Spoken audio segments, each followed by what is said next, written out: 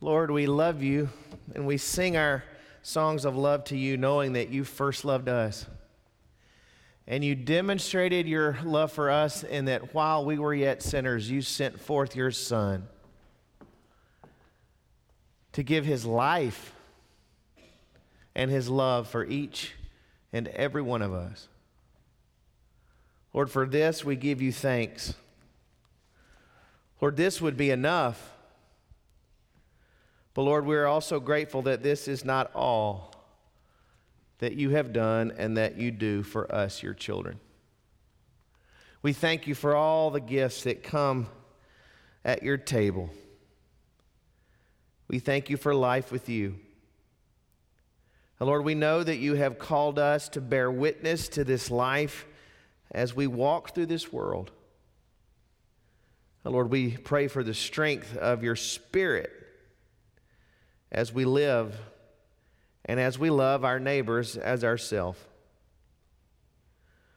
Lord, we pray today as we gather again that you would stir us, that you would correct us, that you would encourage us, that you would strengthen us for the living of these days. Lord, we thank you for all the rich gifts that come in worship. Lord, not least, obviously, is your word. We thank you, God, that you speak to us, your children. We pray, Lord, that we would hear and that we would respond for your name's sake and your glory. And Lord, we pray for those who are with us today in this place that are our guests that don't yet know you. Lord, I pray that you would speak to their hearts as well. We know, we are confident that you love them and that you're at work in their lives. Draw them to yourself.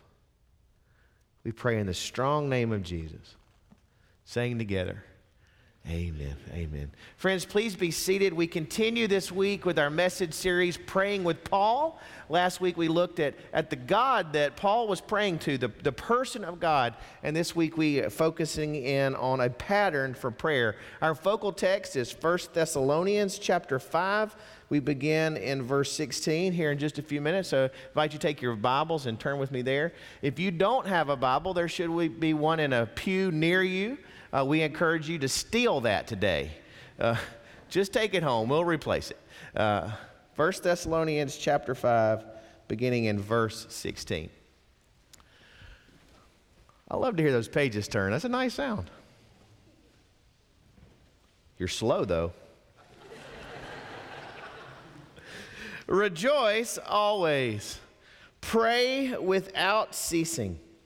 In everything give thanks, for this is the will of God in Christ Jesus for you. Do not quench the Spirit. Do not despise prophecies. Test all things. Hold fast to what is good. Abstain from every form of evil. Now may the God of peace himself sanctify you completely, and may your whole spirit, soul, and body be preserved blameless at the coming of our Lord Jesus. He who calls you is faithful, who also will do it. Brethren, brothers, sisters, pray for us. I think as we read these words, probably the little phrase that jumps out off the page, the one we have to deal with first, is this little imperative to pray without ceasing. Have you ever pondered over this one? Have you ever wondered about this one? Years as a pastor, I can't tell you how many times someone has come to me and said, Matt, I was reading the Bible this week, and I was in 1 Thessalonians. I come to the end, and it says to pray without ceasing. How on earth do I do that?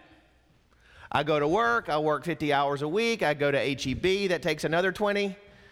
I got kids. I got going to and fro. Am I to quit life, go move up on top of a mountain, join a monastery, join a convent? Am I to put away the grandkids? Am I to quit coaching T-ball? How on earth am I to pray without ceasing? It seems like a heroic task, and I don't think I'm up for that. Years ago in England, there was a plumber preacher named Smith Wigglesworth, and he was part of the Welsh revival and all this and that and the other, and he was sort of known as a giant of prayer. And one day, a group of older ladies went to him because they knew he was heroic. You know, he was a prayer hero, and they wanted to know how he was able to fulfill what the Scripture called him to do, to pray without ceasing when he looked like such a busy man. They said, how long? They went to him and they said, excuse me, how long do you pray? When you come before God, how long do you pray? They were expecting, I get up at 1 a.m. and I pray for 6 hours before I eat my eggs, and then after my eggs I pray another 6 hours, and that's basically what my life is about. They were expecting that kind of heroic answer. And he said, gentle ladies, I rarely pray longer than 30 minutes at a time. And they went, they were aghast. They thought, he's a slacker. We do better than that. He's supposed to be a hero, and he's a slacker. And then he says, but rarely do I go 30 minutes without praying. He offered them a little bit of a secret. He offered them a little gateway into a life of vibrant prayer, and that's to live a life that's in a conversation with God, to develop a conversational relationship with God. I love the language of the Old Testament. As you go, teach your children. As you leave the house, as you go along the way. And that's our life of prayer too, to develop a conversational relationship with God. And one of the keys to living a life where we are connected with God in a vital way in the nuts and bolts of living is to recognize that there are more things that we do in prayer than the ways we prayed as children before we went to sleep or before we ate our chicken nuggets. When we were little, we just developed some patterns. God bless Mama and Daddy and my puppy dogs, and help us have a good day tomorrow. And we developed some muscle memory for prayer, and we think of prayer in just a very narrow category sometimes. And we don't grow past that. But to recognize that there are ingredients that we put together to have a whole prayer life is important. To develop a pattern for prayer. Some of you learn the acrostic acts: adoration, confession, thanksgiving, supplication. That's a helpful one. Today, I give you 3. They all start with R because some of you like alliterated messages, right? I don't particularly like them, but you always love them. Whenever I do it, you always brag about it. So this is for you. So here's a pattern for prayer that you can jot down. I borrowed it from others, lots of others, so I don't even have to give citation. 1, rejoice, repent, request. You see all of these things in this section of Scripture: rejoice, repent, request. Let's start with the first one, rejoice. The Scripture here calls us to rejoice always, to pray without ceasing, to rejoice always, to live a life of rejoicing, develop a pattern of rejoicing in the living of our days. What does it mean to rejoice? To rejoice is to return to the source of our joy. You remember Faulkner's line, the getting place? Where'd you get that quarter? I got it at the getting place. Well, the getting place of joy is the Spirit of the living God. The getting place of joy is God Himself. Recall the testimony of the conversion of the Christians at Thessalonica. We talked about this last week. It said in 1 Thessalonians chapter 1, verse 6, that they received the word in much affliction. It wasn't easy for them. People weren't clapping for them when they began to follow Jesus as the way, the truth, and the life. Immediately, they were in a pressure cooker because of their confession and because of their conversion and because of their commitment to Jesus. They received the word in much affliction. Some of you possibly received the word of life in much affliction. It might have cut across what the people nearest and dearest to you thought meant an important life. I've heard enough testimonies from the people in this room. I can't assume everybody was clapped for when they started following Jesus. For some of us, it was quite opposite. They baked cakes and they invited cousins and they had parties and everybody celebrated. And that's a beautiful thing too. But this church, they didn't have the cakes and they didn't have the parties. They had God and they had one another. They had the hope and they had the gospel. They received the word in much affliction, comma. And we keep reading, and it says, with joy in the Holy Spirit. You see, when their circumstances could not provide it, God showed up and God was there. And writ large, with a sharp point, was the fact that God himself would be the source of their joy henceforth and forevermore. And so at the end of this letter, Paul is writing to them about something that they understand. They understood it from day one, that joy comes from the Spirit of God. That joy rains down more than grain and wine, like we just sang. That God is the source of our joy. So the question is, how do we create space in our life? How do we create the room in our life for the Spirit that raised Jesus from the dead to enter into our experience on an ongoing, regular basis, to provide for us the joy that Jesus knew, that he experienced, and the joy that God would have for all of us? Well, I think it is a matter of both perspective and practice. It's a matter of the mind and the mouth. And that's why rejoicing and giving thanks is part of a pattern for prayer for a follower of Jesus Christ. It's a matter of the mind. That's where the battle begins, a matter of perspective. As Christians, as we pray, as we come before God, we are to look in a number of different directions. We're, for instance, to look back. We're to look back at the cross and the empty tomb and the work of God in our life to draw us to himself. We're to look back at our story, how our story intersected with God's story.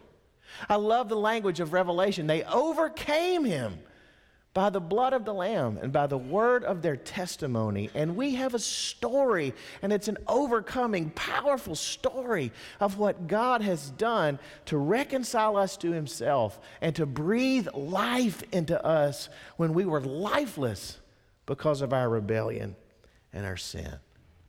Friends, as we rejoice, as we go back to the getting place, we've got to go back to that place where we met the Lord. For me, it was a process. For some of you, it was instantaneous. But there was this season of life where we blossomed in grace and faith.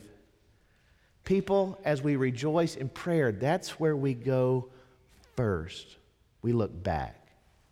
But that's not the end of it, because as Christians, we're called to look around, to see what's going on around us, and to attend to signs of grace in our present reality. This takes discipline and this takes some creativity, but God will show us those places where we have been touched by his current near presence. You say, "Man, you don't know what I'm going through. You don't know how hard my life is. I don't see a touch of God anywhere in my life." I believe this season of my life is literally God forsaken.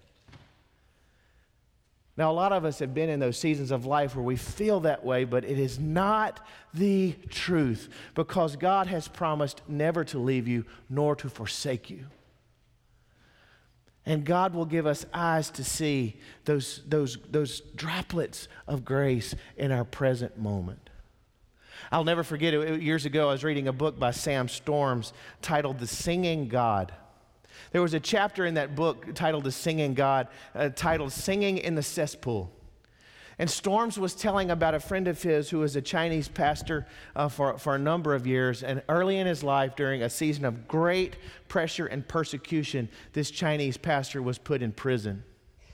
And because of his commitment to Jesus and because of the atheism of his captors, he was singled out for harassment. And they gave him the worst possible job in that prison, which was attending to the cesspool.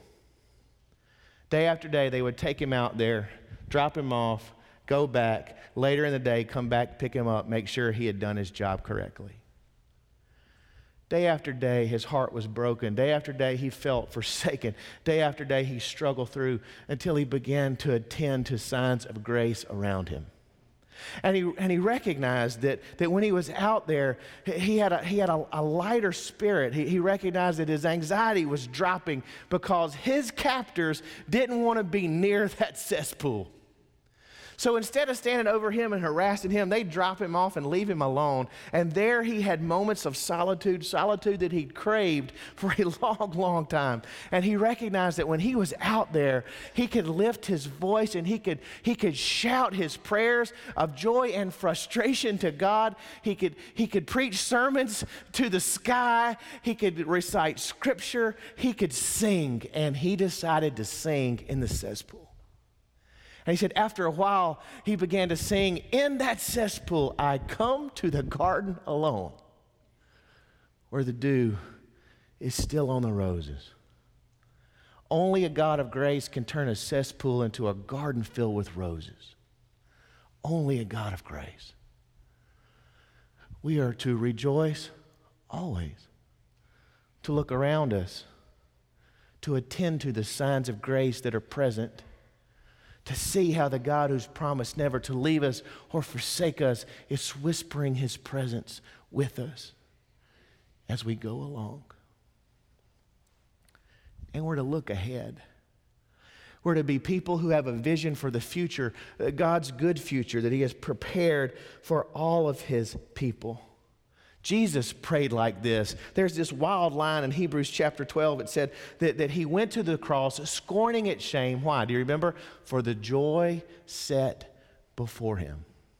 Matt Homeyer and I are about to lead a study on Wednesday nights about praying with Jesus. And I'm amazed at the way Jesus prayed from the book of Psalms. In fact, on the day of his crucifixion, Jesus was praying from the book of Psalms. You know the 23rd Psalm? Do you know the 22nd? Do you know the 22nd? It begins like this: my God, why have you forsaken me? Why are you so far from helping me and from the words of my groaning? Jesus spoke those words on the cross. Jesus was calling out the hymn number. He was calling everyone there to think about this psalm that they had prayed for many years throughout their life, a psalm that he had prayed through many years for his life. He was calling them to the scene of that psalm, because as you continue to sing it, as you continue to pray it, you get to these words in verse 27. All the ends of the world shall remember and turn to the Lord, and all the families of the nations shall worship before you. Wow. The joy set before him.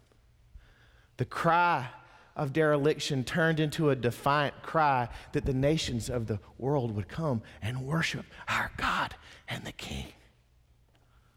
The joy set before him. As you read the prayers of Paul, as you read the writings of Paul, you recognize that he has an eternal perspective. He sees the picture to the end. He prays that we be sanctified for the coming of the Lord. He has the hope of God's victory clearly in his sight. And this hope gives us strength, and it gives us joy. D.A. Carson wrote a wonderful little book. I agree with most of it. Some of it, you eat the meat and throw away the bones, right? But in this book, there's this great perspective on prayer from Paul, and he tells a story about a woman named Florence Chadwick in 1952. She was going to swim from Catalina Island to the California mainland.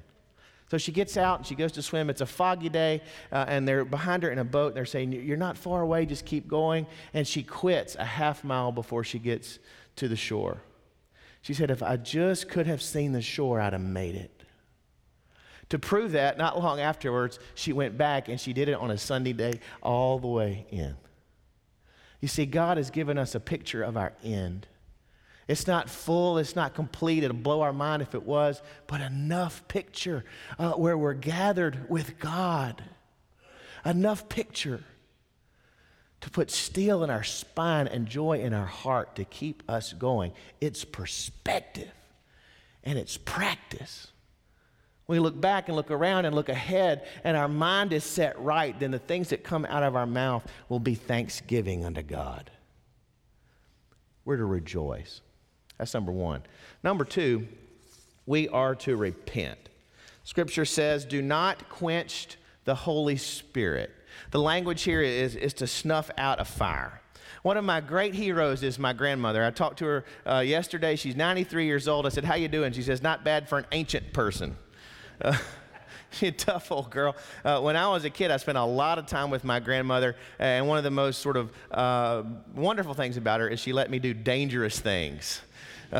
One time she was trading out her steak knives, so she put a 2x4 and some plywood out against the fence and let me learn how to throw knives. And when we bent up all her steak knives, she went and got my grandfather's hatchets and chisels. And so really, this old woman did this. But most of the time, the dangerous things we did revolved around fire and quenching and starting fires. She started baby-stepped it, and she would go through the house, light all the candles, and she'd bring out her collection of snuffers.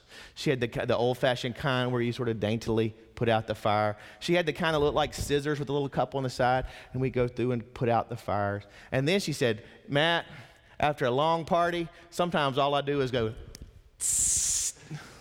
And she let me learn how to do that, too. And that was awesome for a kid. So she taught me how to quench fire.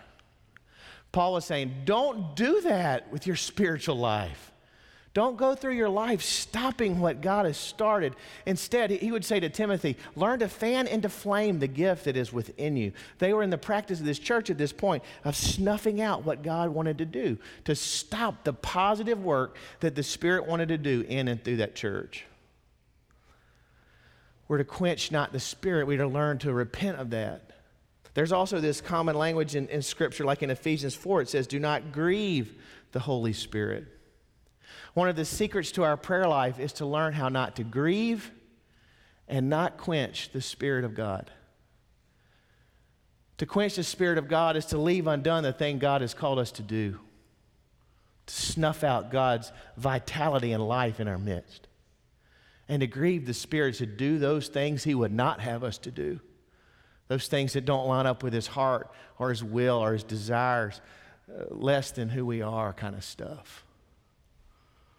I love the language of the old Book of Common Prayer when it comes to this life of repentance. Penitential order number 1, it says this, most merciful God, we confess that we have sinned against Thee in thought, word, and deed by what we have done and by what we have left undone. May God search our hearts and show us those things that we have done and those things we have left undone as we live in this world and repent. And here's the final one. We can request. Paul prays, may the God of peace sanctify you completely. And then very humbly he says, brothers, pray for us. You see, he was praying for them, and he wanted them to pray for him because he knew that prayer mattered. In some odd, wonderful way, prayer mattered. That God responded to it. That there were things that happened in the earth that only happened in response to believing prayer. Michael Green, he wrote this a number of years ago. He said, in some mysterious way, the help given by the Spirit of Jesus is linked with humble human prayer. We must be aware of Christian rationalism. Never get to the point where we think that prayer doesn't matter before God because God has called His people to pray. In some mysterious, wonderful way, God has elected to work through humble human prayers. And I'm afraid that what has happened is we've placed Jesus up on a felt board and we've figured out all the things that we're going to allow Him to do. And we have lost that humble audacity that comes before God, asking Him to do great and wonderful things that we know not. We got to push that out of our heart and be people who are humble enough to lose some of the sophistication that says we've got it all figured out and boldly approach the throne of grace. One of the people that I looked up to for a number of years before his death was Calvin Miller. He was quite a dude, wasn't he? Interesting guy. Once, you remember when Oral Roberts had the vision of like the 900-foot Jesus? You remember that thing? It made it in all the newspapers. Well, Calvin was scheduled to speak on the campus of ORU the day that happened. So that's a little bit of an awkward way to come into a room. And this is his testimony about that. He says, I was speaking in chapel that day, and so I felt some necessity of referring to the vision since it was so much on everyone's mind. I was there to speak on the inner life of Christ, so I opened my sermon by saying, your chancellor has had a vision of a Christ of 300 meters. It didn't sound so overwhelming in the metric system. He said, but I would like to invite your attention to the thumbnail Christ of Teresa of Avila, who sits on the throne of the believing heart, demanding your allegiance. I went on from there to talk about the Christ of obedience and mystery. He said, while I thought Oral's view of Jesus was a bit Titanic, I felt that most people I knew were suffering from absolutely no vision of Jesus. We have so domesticated our Lord that he is capable of little more than going to Sunday school. We sing and preach about him, but he is really too much like us to help us. There is too little power left in the church-broken Jesus to terrify us. He's never outlandish. He's a drowsy Messiah indeed. Have you come to the point in your life where you're worshiping a church-broken, domesticated Jesus? He's not the God of the Bible. He's a God of wonder.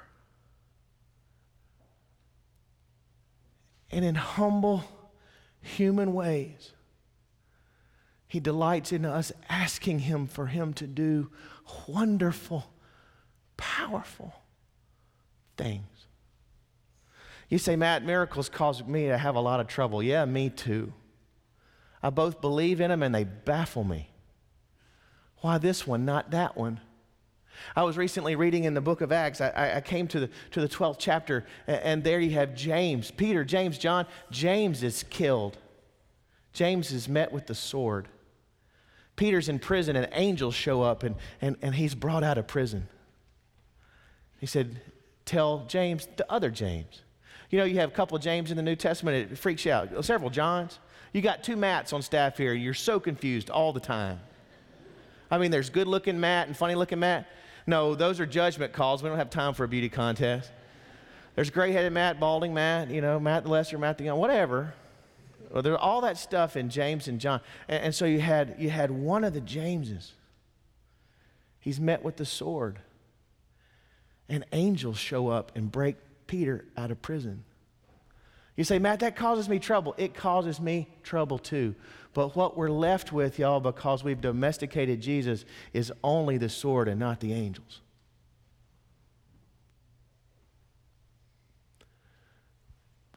We may satisfy ourselves intellectually, but we're depriving ourselves of the wonders that come as humble human people approach God and ask God to be God. We can rejoice and we can repent. And by God, we need to request because he wants us to. And we need to. So let's get after it. God, we thank you for being who you are, and we thank you for calling us to yourself. And Lord, as we stand and sing in this room today, my prayer is that we collectively would bring our hearts before you and Lord, say, cleanse us of those things we have left undone for quenching your spirit in our midst. Lord, we pray that we would confess those things that we have done that are against your character and your nature and your will. Give us, Lord, individually and collectively a deep hunger for yourself, a hunger that is only satisfied in the Spirit of Christ. And Lord, we pray that you would give us the help of the Spirit of Jesus. And Lord, I pray for anyone here who would make a private decision known publicly. I pray as we sing that they would do that today for your glory and for their good. God, we love you. We love you in Jesus' name. Amen and amen. Please stand and respond as God would have you come. David?